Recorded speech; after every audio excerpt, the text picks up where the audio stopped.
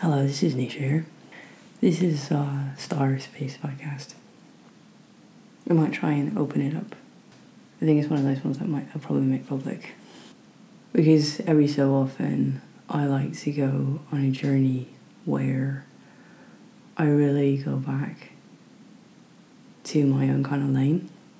And for me, my way of understanding that is through personality theory. The actual principles of Jung that really resonate for me. It's interesting that the only people I think who truly understand personality theory and have worked in it in a way that's really authentic and really about furthering people's secureness in themselves are all INFJs. When other people try to come in and mess with it, it becomes a mathematical structure, a formula, something for employers to screw the best out of people. It becomes, I always say that your motivations matter so much more than your actions. And the motivations in how we look at personality theory come to the fore. So for me, it's the place I go back to, and I end up looking for role models. And I apply a lot of critical thinking even in listening to those people. I don't take it that it's a cop-out to have your personality and say that you can't do X. I think my greatest struggles are always that I'm trying to push the boundaries of what you can do, showing up authentically. I'm trying to remember what somebody said to me. Somebody said something really interesting to me a few years ago, that sort of my journey and my path was to be as true and as authentic as possible to myself while being out in spaces that didn't work, basically. That is the challenge, to truly present that to the world, knowing that it's not going to be met. And I've been doing another round of that at the moment. And I've been working my way through Fred Rogers that I've been speaking about through his life's work. And there's a couple of things that kind of have really pinged off in my brain. One is just the sheer principles that we have and the sheer attention to detail. So it's funny, the smallest things that other people do can really not resonate for you, and you kind of sit there and you find yourself almost leaning back out of something. And the simplest one can be people talking over each other, not actually just pausing to wait for a beat, and actually it just being a sort of bombardment. And he was so particular in terms of what would impact children, what would they be frightened of. And for me, it's kind of there's this sort of underlying principle of what is disrespectful here, what even on an energetic level, have you just stepped on someone else's toes and not said sorry? But you're doing that in a way almost energetically. And I think energetic responsibility is actually become something that is such a big deal for me. And that's not a surprise, because I've been writing about it now for a number of years. One of the kind of Achilles heels I see here as I start to unravel this, and this is a bit this is why I've been doing another lap of this, of how the hell do I show up in the world? Because we ultimately always end up going off and creating our own spaces. And I have ended up doing that for other people. I've ended up creating spaces where the trust is present and these minuscule attentions to detail are present, and the lack of expectation is present, and the lack of conditions is present. And ironically, when you do that, you make it comfortable for everybody, but only if they want to be fully seen, because it becomes inevitable that when you do open your mouth that you can fully see people, and then that builds a different reaction. But I mean, that's a failing. That's a failing, the fact that we always have to go off and create our own spaces. Now, I think there's when I went and did that, I did it for my own growth. and I did it to gift back in, and to actually create a different energy in the Patreon platform. The fact that I realised that there was a really big block to authentic expression there, and it's still there because they just viewing artists being run as small businesses. They don't believe in authentic expression. They don't believe in the principles of creativity and expression for that purpose, and that's basically like that group of people why I've drawn them. And gradually I think more collaborative projects will come out of this space, and it's like I'm really glad that I did it. But I didn't do it to kind of bail out of other places. I did it to create a kind of a parallel road.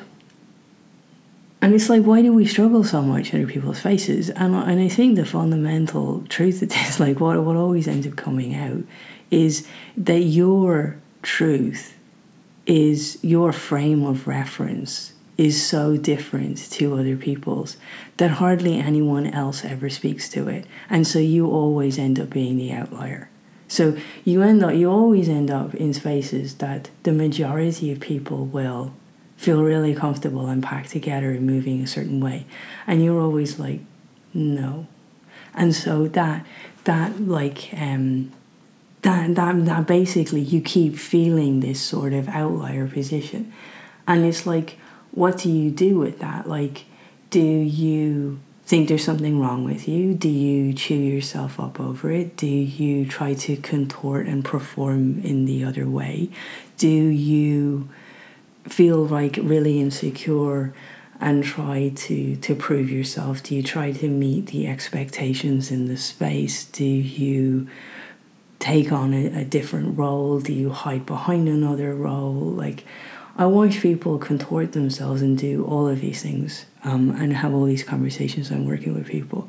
And I suppose sometimes, like I've talked about this before in podcasts, like when I really drop into the anguish of what everyone else is feeling and what they're doing, and I'm trying to prize apart all of the emotions. Like, there's just so many overwhelming layers of complexity to unravel and get to the end of like what's mine and why am I struggling here, and how do you be here. And I think the ultimate challenge, I think, in that sense of walking of authentically for me, is there's two guiding principles now.